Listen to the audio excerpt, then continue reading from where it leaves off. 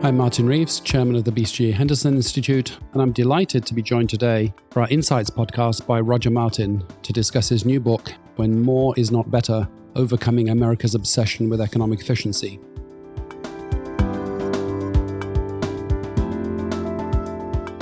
Roger's a very influential management thinker, in fact, rated number one by Thinkers 50, and a personal hero, I may add, in that respect. A teacher, former dean of the Rotman School, a researcher, a founder of the Martin Prosperity Institute, and a prolific author, 11 books and counting, as well as serving on the boards of several major companies. So welcome, Roger, and congratulations on your excellent new book. Oh, thank you so much, Martin. That means a lot coming from you.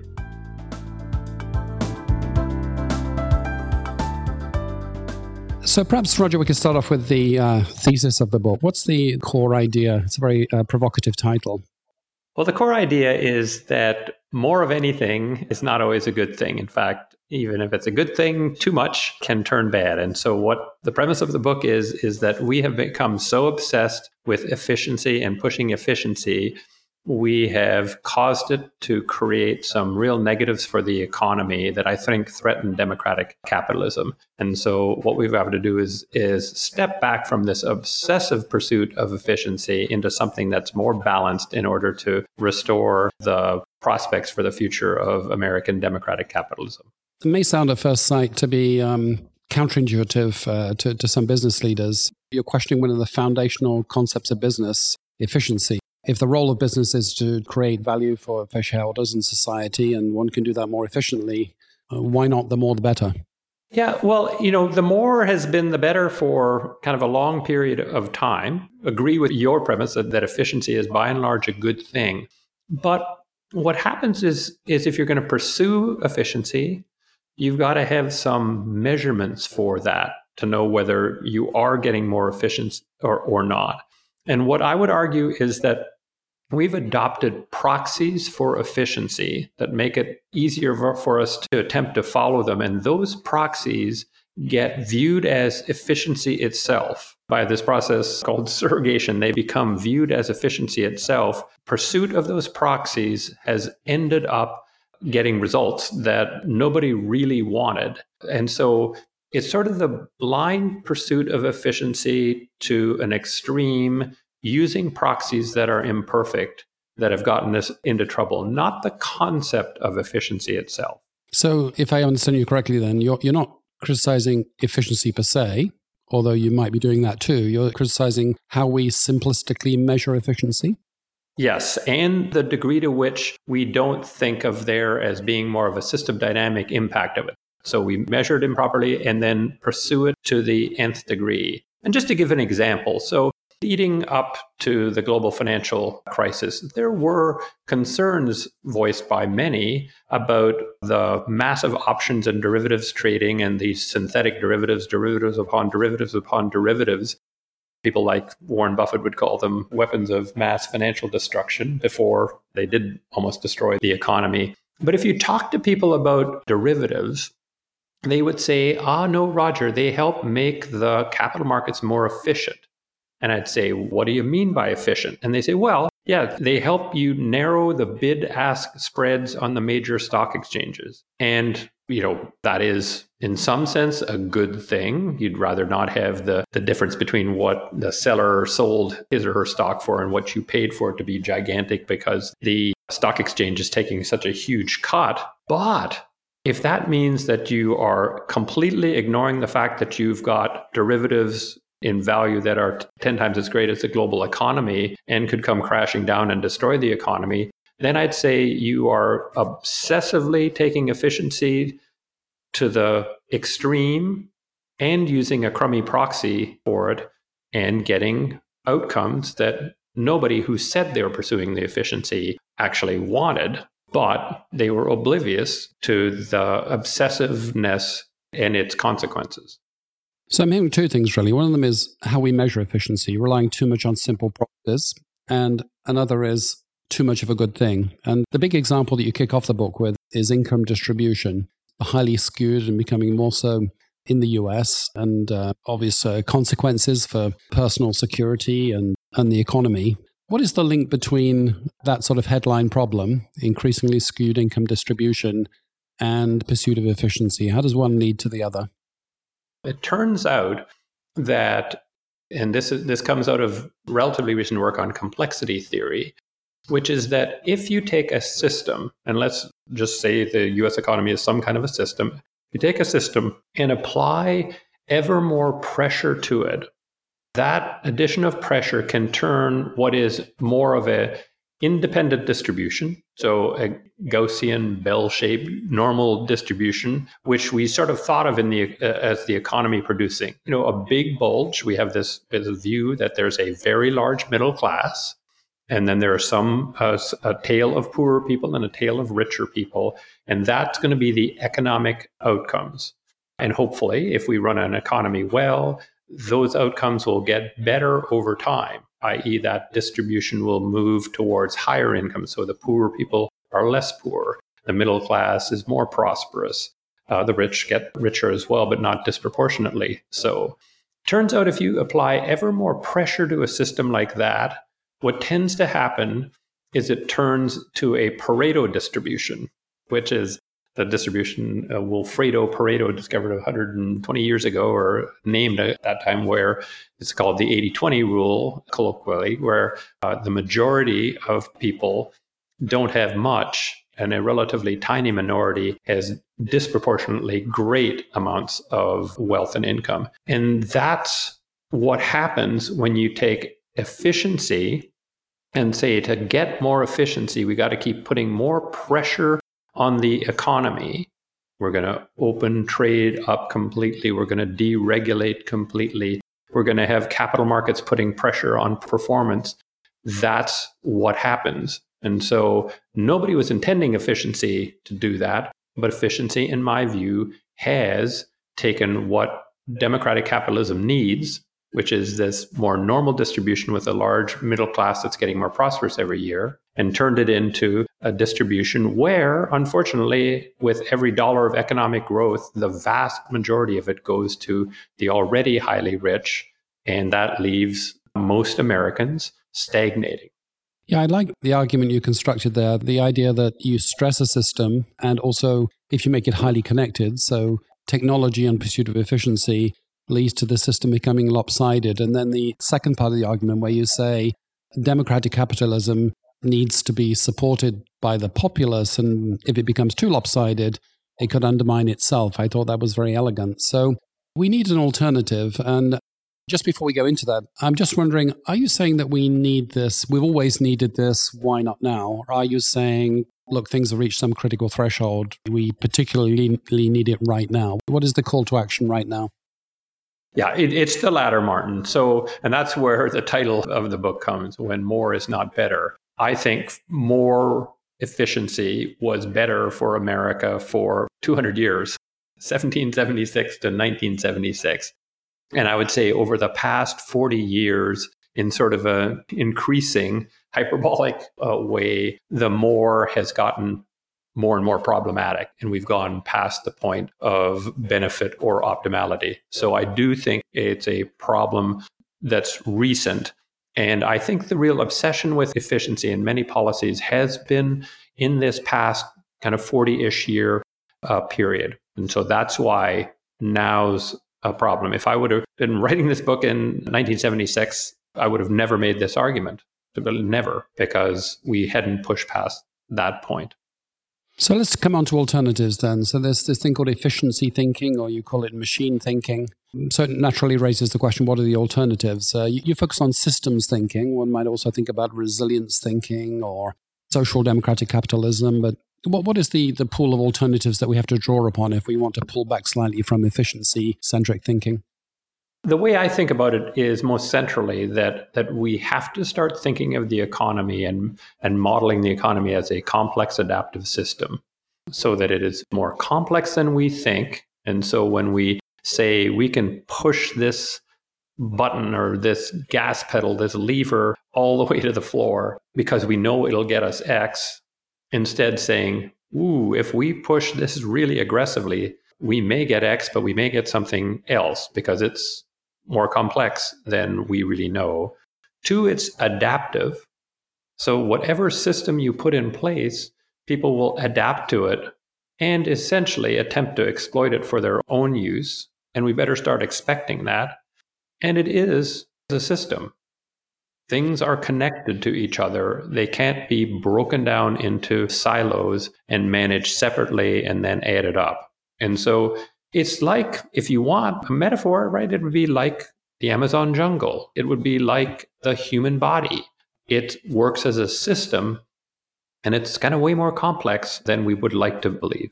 I thought you gave a very nice summary of the foundation for our dominant way of thinking, efficiency-based thinking. You talked about Adam Smith, markets, Ricardo, comparative advantage in trade, Frederick Winslow Taylor, efficiency, Deming, variance and quality control. I think we were all educated with that, and we understand that efficiency paradigm. We may have heard of the headline of complex adaptive systems thinking, but maybe if you could give a similar sort of potted description for us. What are some of the big ideas and who are some of the big thinkers in this alternative way of thinking? I would think of a few schools. One is the Santa Fe Institute folks, complex systems and complexity theorists like George Cohen and Murray Gell-Mann and Jeff West. There'd be other people, though, like Jay Forrester, great MIT professor who talked about system dynamics and helped us understand that things were systems and they had their dynamics. And then I'd say other people like Russell Ackoff, Anatomy of a Mess, who also was dealing in that before it became as popular, or Jim March, who tried to understand how organizations really work and really make decisions and what leads them to make decisions that aren't in their own best interest, even while trying. So I would say it's a group of people who came at it from various, like an organizational level, like Jim March did, or a systems level, like Jay Forrester did, or this chaos complexity theory, like Cohen and Gell-Mann and West. And so I think there's mainly these folks, although some of them are management scholars per se, came at it from a more natural systems basis. And I think it's time to really apply that with more rigor to the managerial space. Well, let's go there, the application. So I think you make a very compelling case that if you put the pedal all the way to the floor, you may get unintended consequences and you can have too much of a good thing. One question we must ask, I think, in relation to the alternative is it yet fit for purpose? Is the methodology mature enough to be betting and depending on? And in particular, I noticed that a lot of the ideas you're proposing seem to depend upon the idea of balance rather than maximization, efficiency versus resilience, pressure versus friction, connectedness versus separation, perfection versus improvement. And of course, it begs the question, how do you make those balance decisions? So there's a lot of pop complexity theory out there that tells you what you can't do, but can it be turned into a positive managerial science, do you think? Well, I think there's work to do. I would not say it's as developed, especially in the managerial domain. That's in some sense what I'm arguing for, the managerial economic domain. But it's not like it hasn't been around for a long time, right? This is what Aristotle preached 2,400 years ago, the yin-yang of Chinese philosophy, also from that same era. So there were wise people who recognized the centrality of balance rather than extremes from a long time ago. But I guess I would say that there are enough kind of signals of companies doing well by treating their organization in a more systemic way rather than in kind of a simplistic way. So I think about places like Southwest Airlines, who doesn't say my task is to, at all costs, be the low-cost airline. They say, we do want to be the low-cost airline, but what we want to be is the highest employee satisfaction and highest customer satisfaction airline at the same time. And you say, well, how do you do that? That's internally inconsistent and conflictual. But they make that balance a key attribute of the way they manage and have arguably been since inception the most successful airline in their industry, and not by a little, by a lot. Or you have the most successful luxury hotel chain in the world, Four Seasons, largest and most successful on virtually every dimension you can imagine. And you've got Izzy Sharp, the founder, saying, the only way our employees are going to treat our guests the way we wish they would be treated is if we treat our employees that way. So that's taking this more complex system dynamics view of the business rather than a simplistic view. And so they invest like crazy in employees and have the best employees, the longest serving employees. Even though it may cost more, they make up more than that in margins. So there are companies that are already doing it. Costco, right, who says we're going to pay more than anybody else in our industry for our staff, like way more. The minimum wage is irrelevant to Costco because there's nobody who makes anywhere close to as low as minimum wage. We're going to build in Slack into the system, right? And we're going to spend a whole lot of money training, cross-training them so they can do other jobs. And we're going to limit the assortment so that they really understand what's going on in the store. And all of those things together, which may seem like they're all terribly costly to us, are going to make us more dollars per square foot in sales than any of our competitors by far, because customers love it. All of those, I think, view the world in which they're operating as a more of a system. It's a complex system where it adapts. And you want the adaptation to be positive, right? You want employees to say, wow, they make it possible for me to stay in this hotel chain for 20 years rather than the year and a half in most hotel chains. My adaptation to that is going to be to invest more in my career here and to become better because they promote from within and I'll have a chance to do that. Same with Costco. They promote almost every manager comes from the shop floor. And so that positive adaptation you get is employees treating Costco as a place they want to spend their entire career, investing in that entire career. In each of these cases, I think the founders, whether they knew it or not, treated it like a complex, adaptive system and manage strikingly differently than anybody else in their industry. Yeah, I think that phrase you inserted at the end, whether they do or not, may be the key here. That it seems that you're arguing that we may not have a codified, uniform language and toolkit for this new way of thinking, but there are plenty of examples of it in various guises. Extremely good summary. I think that's absolutely right. I wish I would have had that before I finished putting pen to paper. So the one of the things that efficiency gets traded off against, of course, is something that's top of mind for everybody right now, which is resilience. The coronavirus crisis has put stress on not just the performance of the model, but the continuity, the stability of everyone's business models. And of course, different countries and different businesses have fared, very, very differently indeed. I know you finished your book before the coronavirus crisis, but observing the crisis, do you see it as an object lesson in some of the ideas that you talk about in the book? Very much so. I wish this weren't the case, but absolutely. Hospitals, the healthcare system had a focus on efficiency that said, we don't need any extra PPE in our supply rooms. And, that was essentially more efficient as long as you didn't have a pandemic and made you completely unresilient when you did. I think it's not just COVID either that's happened. I think some of the social justice anger comes from what I worried about in the book, which is this sort of stagnation, the sense that you can work hard and not get ahead in America. I think both of those things, the kinds of things that I worried about when I started the project back in 2013. And you see that this, in the sense we've been talking about, the over-obsession with efficiency is at a level where we might legitimately worry about national competitiveness. Yes, I think so. Although my worry is bigger for what it's worth, Martin. My worry is about democratic capitalism in America. And again, remember, it was 2013 when I started this book and was worried, and there was no Bernie Sanders, there was no poll saying that young Americans believe that socialism might be better than capitalism. I mean, we're at a point now where the question of American democratic capitalism has been called. It's a bigger worry even than country competitiveness. Will we do as a country what we did in the Great Depression, which is while much of Europe went communist, fascist, or socialist, and Japan, fascist in that era, America said, no, we're going to bet on democratic capitalism. There was a leftward shift, obviously, the New Deal and FDR, but it was still capitalist. And that's actually my biggest worry now, is that there is not that same sense that we have to stick with democracy and capitalism.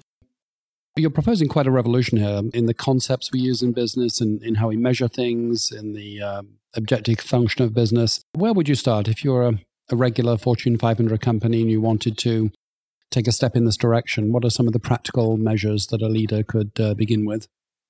I would think really carefully about having multiple internally inconsistent goals so that you don't get wedded to one given proxy. And this is not new. Like if you go back to Balanced Scorecard, Nolan Norton, how old is that? 20 years? That had a lot of wisdom to it, where you have a balance of things you're striving for. Because if you have a balance of things you're striving for, then nobody's going to say, this is who we are. It's not going to be like Wells Fargo, where you say, we are, deep customer relationships, which is defined by how many accounts they have. And so you have people going over the edge of that. So instead, think about multiple kind of parts to the objective function. I don't think that's impossibly difficult for companies. I would say be just wary about your reductionism. Yes, it's easier to organize a company when you have silos, but recognize that the world outside you does not organize itself via silo. And recognize that you've got to be thinking about the integrative aspect of management. And then I would say just be careful about the way you even talk about Slack. If you're sending the message as senior executives that elimination of all Slack, lowering of all costs is a good thing, and not saying, we have a complex kind of system to optimize to, and if we're wasting money, let's get rid of that. But that doesn't mean we should grind down labor costs to the lowest possible loss, grind down procurement costs to the lowest possible cost without asking the question, what is the larger system dynamic impact of that? All doable things to just bear in mind for any executive. That's very helpful. So in a way, you're saying this is not some new highfalutin theoretical philosophy. It's actually rooted in the intuitions of managers. It's balancing different functions. It's thinking about buffers and slack and learning and reflection and balance and all of those things, which of course managers talk a lot about. They may not talk a lot about complex adaptive systems yet, but they do talk about these things. Would your conclusion would be that this revolution is quite accessible? We have a lot of what we need to begin it. Absolutely. And as I say in the book, as you know from having read it, I only put recommendations in the book, 18 of them, that have already been successfully done, are already being successfully done, or are being successfully done elsewhere. So yes, I'm a practical person, and I would like to see little practical steps in the right direction. And I think we can just walk our way back from the brink of shoving this economy into something that's so unpleasant that people will say, I don't believe in this anymore. So absolutely, Martin. Practical, small steps that will get us to where we want to be, not grand master strokes. Roger, thanks so much for joining us today to discuss your new book, When More Is Not Better, Overcoming America's Obsession with Economic Efficiency. It's a great read, strongly recommended. It will be published by Harvard Business Review Press in September. So thank you very much, Roger. Thanks for having me, Martin. This was very enjoyable.